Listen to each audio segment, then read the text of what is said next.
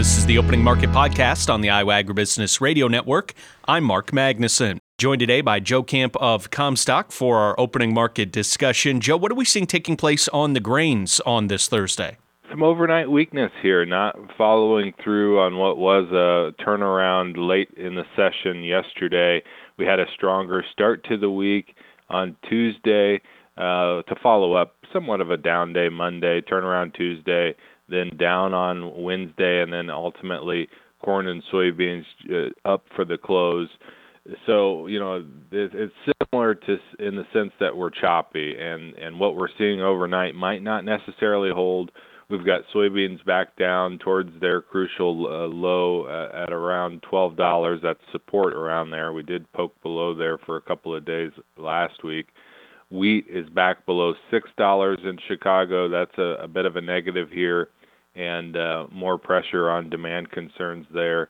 And then wheat kind of tagging along in between soybeans and wheat. Corn is at the moment waiting for some fresh news. We did have a daily export sales announcement finally pop up here for some corn or soybeans rather to Mexico. That's usually not something we observe on a daily basis.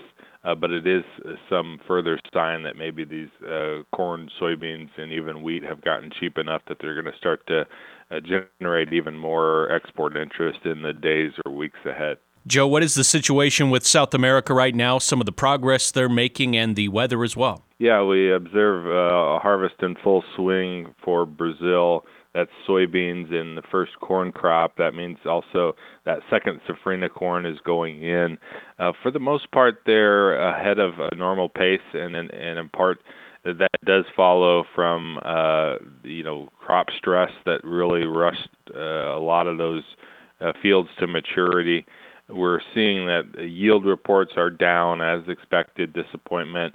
Some areas of Mato Grosso reporting, farmers there, their worst crop in 40 years of row cropping in that region. It is a relatively fresh area in terms of crop production in some spots.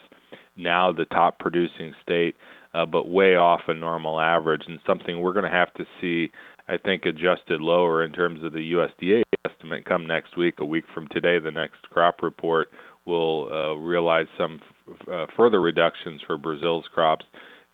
Still mostly more favorable in Argentina. As of late, though, it has turned drier and hotter to become somewhat of a risk point for the market. At the end of the day, we've got corn and soybean crops in Argentina that put together are almost going to double what they produced during last year's severe drought.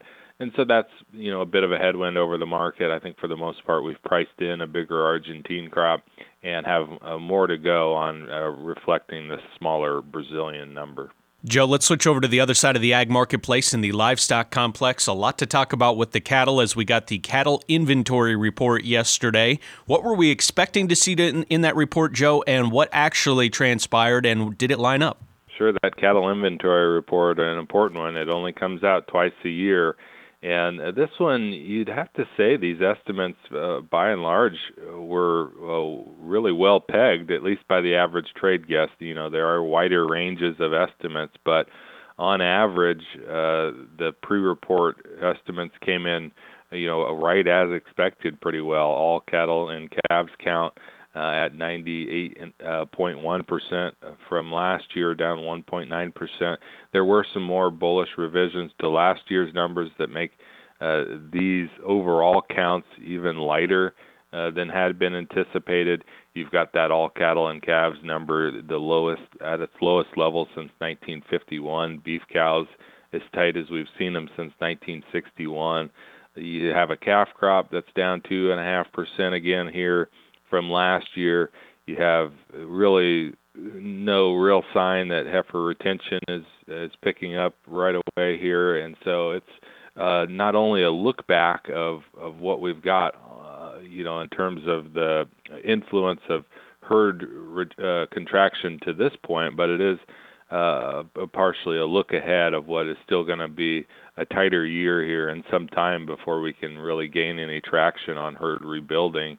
And so it's a bullish number. There's still a question for the market as to whether this recent run up for futures has priced in a lot of this anticipation of a friendly report. We are looking at gains of almost $20 over the last 2 months for some of these nearby live cattle contracts, over $30 for the feeders. But we'll see a response here as the market opens, and going forward from here, it's still going to be, I think, generally speaking, a source of support for the market. This reminder of just how tight cattle numbers are.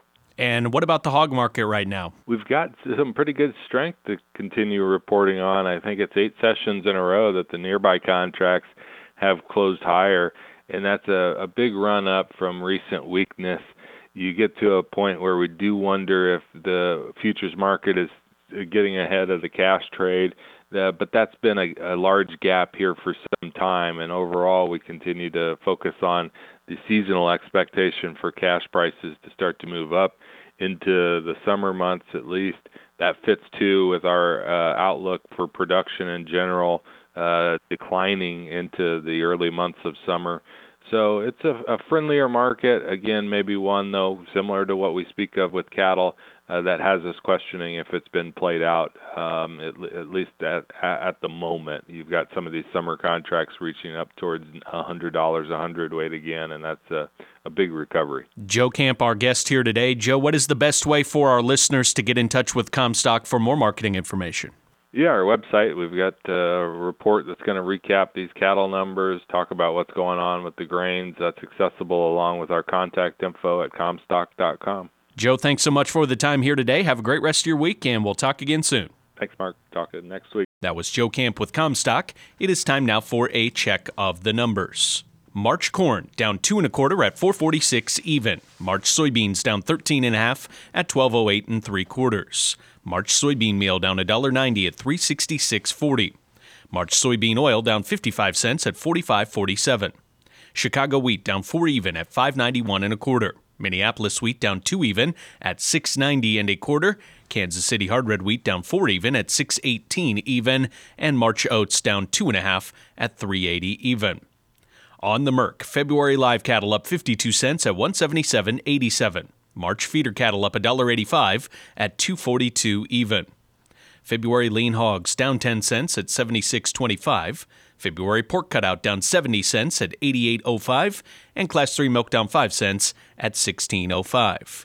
This has been a check of the opening markets on the Iowa Agribusiness Radio Network.